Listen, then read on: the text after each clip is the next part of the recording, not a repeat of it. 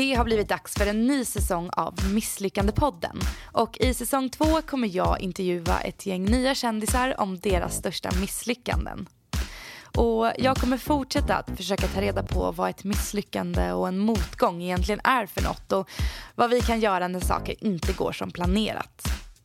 Säsongens första gäst är ingen mindre än superentreprenören Hugo Rosas. Och Hugo hamnade i rampljuset när han för snart 10 år sedan vann realityserien Den rätte för Rosing. Och sen dess har han startat upp flera framgångsrika företag och utöver det så driver han också en av Sveriges största bloggar. Jag och Hugo pratar mycket om entreprenörskap och vad nyckeln till ett framgångsrikt företag egentligen är. Och Hugo berättar om ett stort misslyckande han begick när han startade upp sitt dryckesföretag Clean Drink. Och han berättar också om en annan gång när han blev lurad av en vän och kollega som han litade väldigt mycket på. Hugo jobbar tätt ihop med sin sambo Paula Uribe och han avslöjar även vad han tror det är som gör honom och Paula till det bästa teamet, både privat och professionellt. Jag heter Anna Åslund och Misslyckandepodden produceras av Metrojobb. När jag och min bror pratade vecka in och vecka ut och vi såg ju hur pengarna bara rann iväg. Det var minus på kontot och där satt man. Det är klart att man hade så här: okej, hur gör vi för att vända det här? Alltså, nej, men alltså egentligen förlora är väl fel ord, men jag skulle väl säga att vi backade några 100 000 i månaden. Så att det var som att stoppa pengar i en eld. Men Hugo Rosas, hej och välkommen till Misslyckandepodden.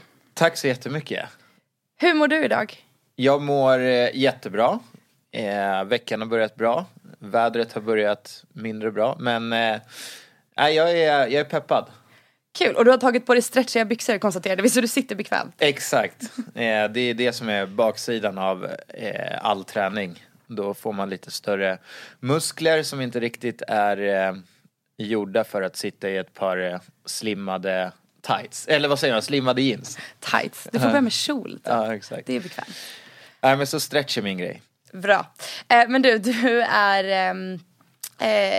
du driver en av typ Sveriges största bloggar inom CrossFit, främst bloggar väl du, och typ familjeliv. Stämmer. Ja. Sen är du författare till en bok som heter Superkroppen, som släpptes förra året, va? Precis. Ja, kolla, jag har gjort min research. Ja. Sen är du väl entreprenör, får man ju kalla dig. Ja, men precis, det är väl det man kallar mig. Är det samlingsordet? Vad tycker du är en entreprenör då? Ja, men det är väl lite det jag är. Många bollar i luften och driver företag. Alltså själva livet skulle jag säga. Jag tycker att entreprenör är en livsstil. Mm. Hur många företag har du nu? Nu är jag aktiv i 3 företag. Och vilka är det? Det är Clean Drink som är ett dryckesföretag som jag startade tillsammans med min bror för 1,5 år sedan. Sen så har jag ju mina sociala medier och Paulas, min sambos sociala medier. Vi kör ett bolag ihop. Och där kör jag även lite investeringar och sådär. Men främst sociala medier. Och sen så har jag ett bolag som heter MSR Media Group som är på väg att avvecklas. Jag drev 3 av landets största bloggportaler för några år sedan och det bolaget sålde jag. Men jag har haft kvar själva skalet för att göra klart affären och nu är det på väg att avvecklas då. Men när man driver flera företag kan jag tänka mig att de måste bli som en så här, lilla bebisar typ, så här, projekt typ. Kan man välja har du något favoritföretag av dem du har? Ja, alltså det är ganska kul. Det där går ju i perioder. Jag skulle väl säga att just nu så ligger ju Clean Drink mig väldigt varmt om hjärtat. Det är relativt nytt och man ser hur mycket som händer i branschen och man ser varje liten förändring. Vilket gör att just nu så tycker jag det är extremt kul att jobba med det. Men när det kommer till företagande då, det måste ju gå upp och ner. Ibland går det bättre, ibland går det sämre kanske. Hur hanterar du perioder när det går sämre? Alltså jag har ju stött på rätt mycket motgångar och så här under min karriär. Men jag tror jag reagerar inte så starkt på dem. Utan jag försöker alltid att hålla humöret uppe och tackla motgången med att se det som en lärdom och kolla hur man kan komma vidare. Förstår du vad jag menar? Alltså att man inte grubblar ner sig i någonting som ändå kanske är historia. Utan istället titta så här, okej, det där gick åt helvete. Man kanske måste gå en annan väg för att komma tillbaka på rätt spår igen. Så att jag tar inte så hårt på nederlag, skulle jag säga. Vad tycker du är en motgång då, om du ska definiera det begreppet? En motgång för mig är väl en extremt jobbig uppförsbacke. Och det jag tycker liksom sammanfattar en motgång är att man måste ta några steg tillbaka. Man kan inte fortsätta i 110 mot sitt mål. Utan helt plötsligt så är det en uppförsbacke där man halkar lite grann och kommer längre ner än vad man kommer upp. Så att det är en motgång för mig och då behöva tänka om, ta en annan väg för att nå dit man vill komma. Så att det är nog en motgång för mig. Mm. Men har du några specifika motgångar just i karriären som har så här utmärkt sig extra mycket, där du har lärt dig någonting specifikt av? Absolut. Alltså vi kan börja här med Clean, dryckesföretaget. Och då, vi har ju varit inne på det att jag är stor inom sociala medier, och när jag startade det här, alltså jag hade sålt mina bloggportaler, jag behövde någonting nytt att sätta händerna i, och men kom på idén med den här drycken liksom, och trodde ju att den skulle flyga direkt. Så att det här är någonting som jag grundade det med min bror, och vi tog fram en dryck, och vi satt på ett kontor i Liljeholmen och smakade, och vi hade ett bryggeri som gjorde det här i Finland, och de skickade provet till oss, och det kom så här 10 flaskor med olika smaker, och vi satt där på kontoret och spottade och fräste, och det smakade Alvedon och medicin och var så fruktansvärt äckligt.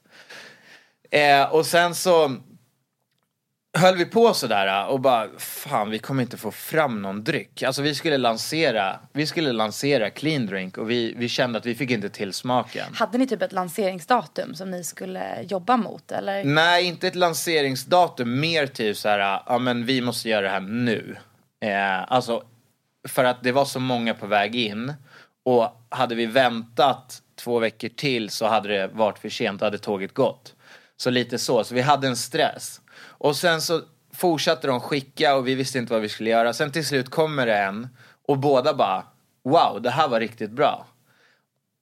Och då, vår första tanke med Clean Drink var att det skulle vara ett original som typ Red Bull. Det skulle inte ha någon speciell smak. Det skulle inte stå på den, utan skulle bara smaka Clean Drink. Ja, det ska inte vara så här cola.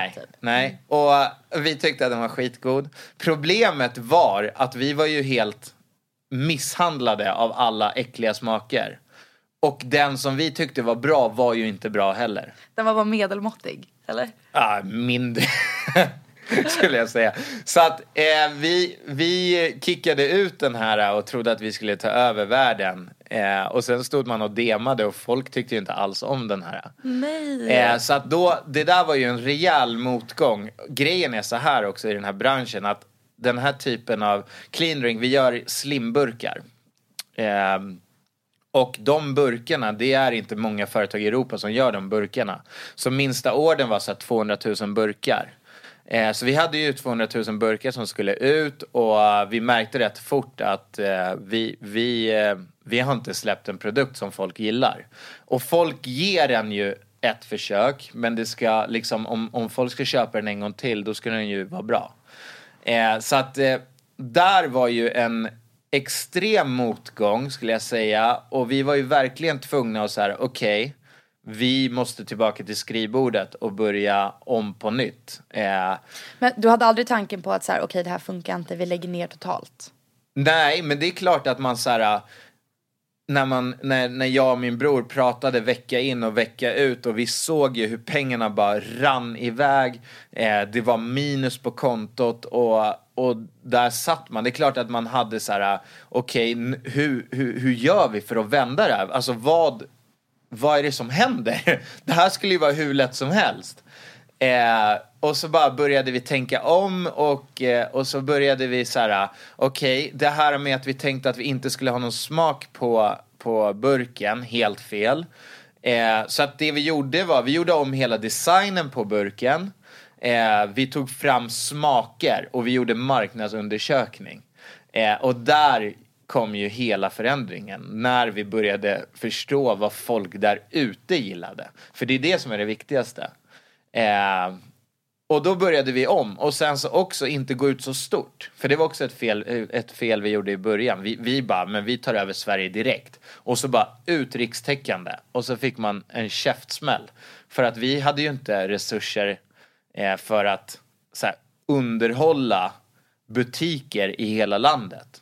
Alltså man behöver ju en säljkår på så här, ja, men många människor för att kunna ja, men ha hand om butiker i hela landet. Så att vi tänkte om där också, bara, men vi börjar i Stockholm och så växer vi utåt, och vi behöver inte ha bråttom. Det viktigaste är att vi inte blöder. Så att ja, och idag så ser det ju ljust ut. Så det är jättekul. När började det vända då och gå bättre? Ja, men direkt när vi släppte de nya smakerna och ny design.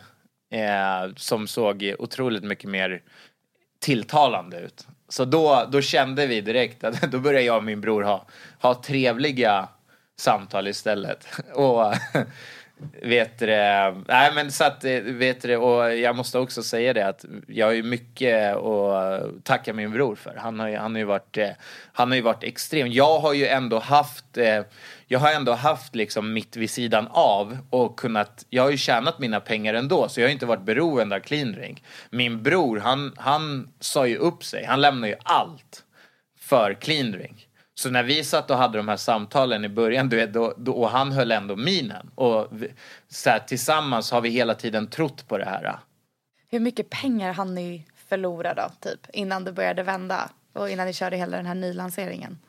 Nej, men alltså egentligen förlora är väl fel ord. Men jag skulle väl säga att vi backade några 100 000 i månaden. Så att det var som att stoppa pengar i en eld lite grann. Och det gillar man ju att göra. Ja. Jag kan tänka mig, för du sa ju att den här energidrycken faktiskt inte var så himla god. Exakt. Hur kände du när ni fick negativa liksom, reaktioner från era typ konsumenter? Och, ja, men du måste ju ha fått mycket i bloggen och på dina sociala medier. Ja, men absolut. Nej, men man blev ju alltså det är som att någon kritiserar ens barn. Lite den känslan. Som att någon liksom bara, ja men du vet, alltså det tog verkligen hårt. Man blev förbannad. Det var så mycket känslor. Och alltså jag själv hade ju druckit drycken så mycket så att jag hade ju börjat tycka om den. Men den är god, ja, den är jag god. förstod inte vad folk menade när de stod och spottade ut den i affären och sa att den smakade hostmedicin. Sen också så här, jag vet det, när jag drev bloggportalerna för att komma vidare från Cleanrink, så hade jag en revisor som förskingrade pengar. Det var också en ganska tuff motgång. Hur länge höll det här på innan du upptäckte det? Det höll på ungefär i 2 år. Det är länge alltså. Ja, och man är ju väldigt... alltså det är ju... Man säger ju, av motgången så lär man sig någonting. Och av just den här motgången så lärde jag mig otroligt mycket. Alltså just det här med att man ska inte vara så naiv. Och det spelar ingen roll vem man gör affärer med. Man måste ändå ha koll. Alltså människor, man ska utgå från att alla försöker blåsa en. Alltså tyvärr, lite så. Det låter ju sjukt deppigt att säga det. Men är det du går efter nu?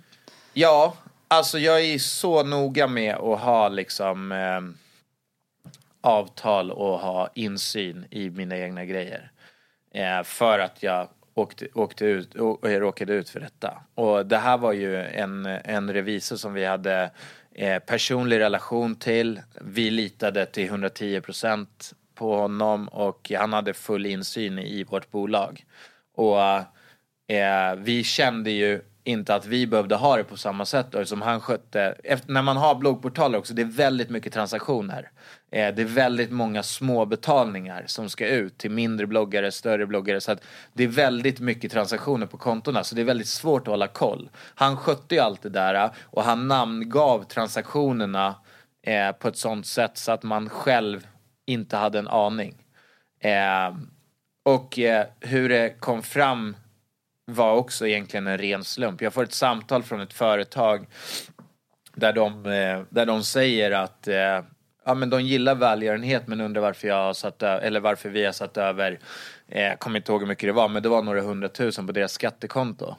Och då någonstans så här, frågade jag, det enda som jag ser att vi har gemensamt, det är att vi har haft samma revisor. Och då sa de, men den revisorn är polisanmäld och vi har avslutat samarbetet för rätt länge sedan och ni borde också kolla upp det där. Och då bara kommer jag ihåg hur jag stelnade till. Du vet, man får de här svettningarna. Kalla liksom. kårarna. Och så hämtade jag min kollega och så jag bara, vi måste nog kolla upp våra konton. Och så under den eftermiddagen då började vi titta noggrant på kontona och såg att det liksom det var överföringar på, så här, bara under den eftermiddagen hittade vi flera 100 000 som hade försvunnit. Och då började man också lägga ihop så här 1 + 1 för att du vet, man känner ju när man har gjort en bra månad. Och bara, fan, den här månaden har vi gjort jävligt bra. Vi har omsatt bra pengar, vi måste ge en bra vinst. Men vi gick alltid +-0. Så det var ju det han hade satt i system också. Vi skulle aldrig gå minus, men heller aldrig plus. Så att vi gick alltid +-0. Så att också en extrem motgång som så här, som jag har lärt mig väldigt mycket av. Och han är självklart polisanmäld, men man vet ju att när det kommer till ekonomi, de pengarna kommer vi aldrig se igen.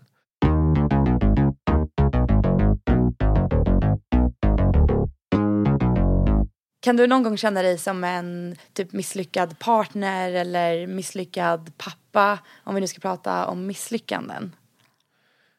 Ofta så kan jag känna mig som en misslyckad pappa och misslyckad partner. Varför det? Nej, men jag är ju... så en av mina sämsta sidor är ju att jag dels tar på mig alldeles för mycket.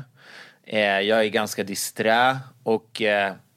Jag har gjort folk i min närhet besvikna utan att jag själv inte tänker på det.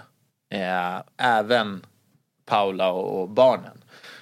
Och det kan vara enkla grejer som att jag missar viktiga saker. Kommer för sent. Alltså sånt som jag inte tycker är så viktigt i mitt huvud. Och det är där det krockar. För att det som inte är så viktigt för mig kanske är jätteviktigt för någon annan. Och då kan jag känna mig rätt misslyckad. Hur hanterar du det? Är det sånt, har du lätt att lära av dina misslyckanden? Eller? Jag skulle gärna säga ja på den. Men jag och Paula, vi försöker alltid prata och jag försöker ju hela tiden utvecklas som människa och person. Och jag tycker att jag gör det hela tiden.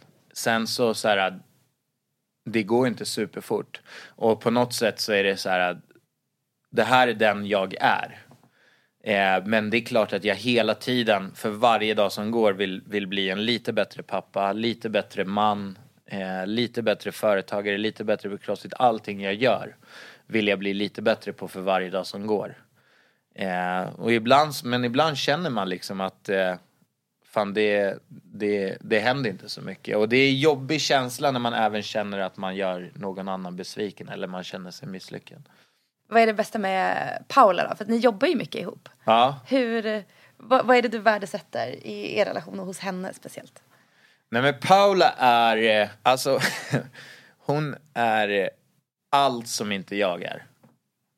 Hon är liksom, det är ordning och reda.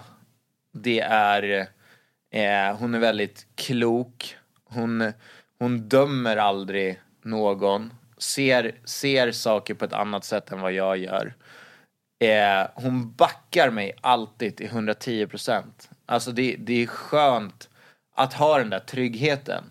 När jag behöver en trygghet, om jag ska gå in i en affär, alltså ekonomisk, en investering eller vad som helst, så här, då kan jag vilja bolla det med någon för att det är ju en risk. Men Paula hittar, alltså hon tror på mig.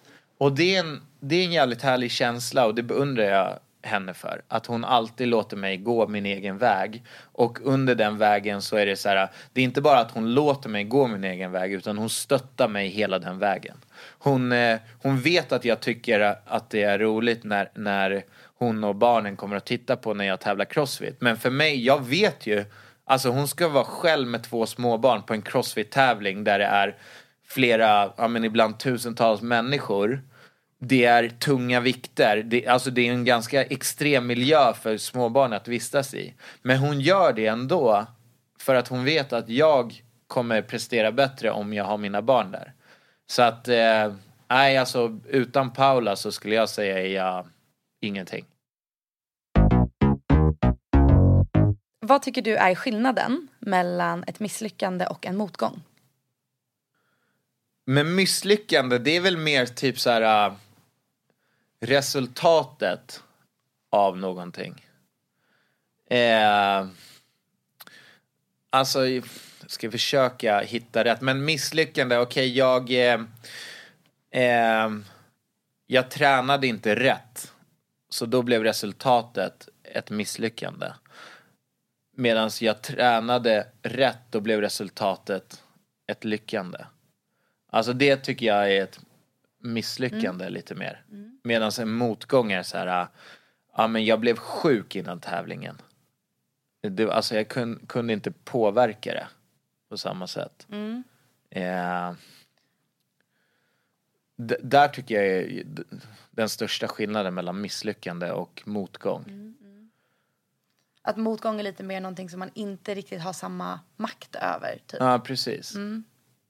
Ja, men samtidigt, motgången kan man ändå jobba sig igenom. Medan ett misslyckande är mer liksom resultatet av vad man har gjort tidigare på något sätt.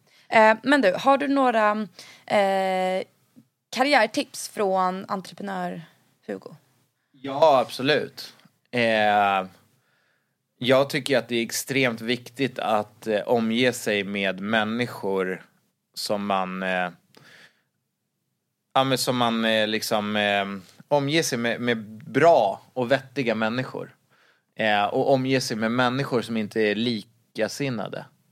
Jag tycker att en stor nyckel till framgång är att man är olika i ett företag. För att då kompletterar man varandra väldigt bra. Sen också så här, att våga gå all in. Jag tycker att folk är alldeles för fega. Det går inte att starta ett bolag och ha halva foten inne i någonting annat. Alltså till exempel som många gör. De har en jättebra idé. De vill starta ett företag. Men de ska fortsätta jobba heltid tills det här företaget bär sig. Alltså det är så här... Du säger ju själv att du har världens bästa idé och du tror på den stenhårt. Ja, men visa det då. Då är det så här, som min bror. Han bara, fan vi kör. Sa upp sig, jobba heltid. Det kommer bli tufft. Det kommer bli nudlar. Det kommer bli sömnlösa nätter. Men det är ju så man lyckas. När man googlar dig så får man upp det här programmet Den rätte för Rosing som du var med i 2009. Ja, det är 20, ja precis, det är så länge sedan. Det är snart 10 år sedan. Det är sjukt. Men och jag läste också, vi kan förklara att det här programmet, det var ju att ett visst antal killar tävlade om att vinna Linda Rosings hjärta, kan man beskriva det så? Ja, men absolut. Det var ju kallar man det reality alltså, ja, det är en show, reality-serie typ. Ja, jag var 19 år. Linda Rosing var 35. Hon skulle hitta sitt livskärlek. Och varje vecka åkte en kille ut. Och du var den sista som var kvar. Jag vann. Det är så sjukt. Nej, men det var ju, från början var det ju, alltså jag var 19 år, jag tänkte så här, det här blir ju skitkul att få vara med i tv i 2 minuter. Och sen så insåg jag rätt fort att det kommer inte bli 2 minuter, utan det här går ju vägen. Och sen gick det gick hela vägen så att jag vann. Det var vinnarskallen som kom in där och bara yes, eller? Ja, men man blev ju helt psykad av en sån där grej. Alltså det är bland det sjukaste jag varit med om. Ett tag gick jag runt, jag visste inte vad jag bara, är jag kär i Linda eller är jag kär i spelet? Eller det var bara, jag förstod liksom inte vad det var som höll på att hända. Jag är ju en tävlingsmänniska. Så helt plötsligt förvandlades jag till något monster som så här, varje drag jag gjorde, det skulle ta mig ett steg närmare vinsten. Så det var så här, och sen när jag hade vunnit, kommer jag ihåg, det var bara, ja hopp, det var det. Svintråkigt. Fick du liksom den rätte för Rosing Hugo-stämpeln då? Var du liksom känd därifrån? För att om man tänker nu, idag, då är det ju inte, då förknippar man ju inte dig med den rätte för Rosing, man förknippar ju dig med en hel massa andra saker. Ja, alltså jag hade ju väldigt mycket bollar i luften då också, men självklart tog ju tv-serien över. Och den red ju jag på tills jag kände att, ja men jag blev ju äldre också, men så här, tills jag kände att nu är det dags att göra någonting av mitt varumärke. Och då får man ju jobba ganska hårt för att så här, utåt sett bli känd som den man vill. Alltså det är någonting man själv bestämmer, tror jag. Jag hade ju ingen lust att vara en del av det där så länge. Och jag tänkte att nu har jag ju fått ett ansikte ut och nu är det upp till mig att förvalta det här och göra det jag kan, göra det bästa av det. Och det tycker jag att jag har gjort ganska bra. För tyvärr ser man ju väldigt många som inte har någon plan. Och hur kul är det att liksom vara med i en såpa? Alltså jag dömer absolut ingen, men det jag menar är bara att man bör ha en plan efter. Kanske är det att sitta i kassan på Konsum eller vad det nu än kan vara. Det känns som att man behöver ha en plan. Men så du har ändå Linda Rosing att tacka för mycket som du har uppnått i din karriär idag? Ja, alltså absolut. Jag har henne att tacka för allt. Nej men så är det ju. Och det är ingenting jag sticker under stolen med. Men du Hugo, tusen tack för att du kom hit och delade med dig av dina misslyckanden och motgångar. Tack själv, det har varit superkul att få snacka lite. Ha det bra nu.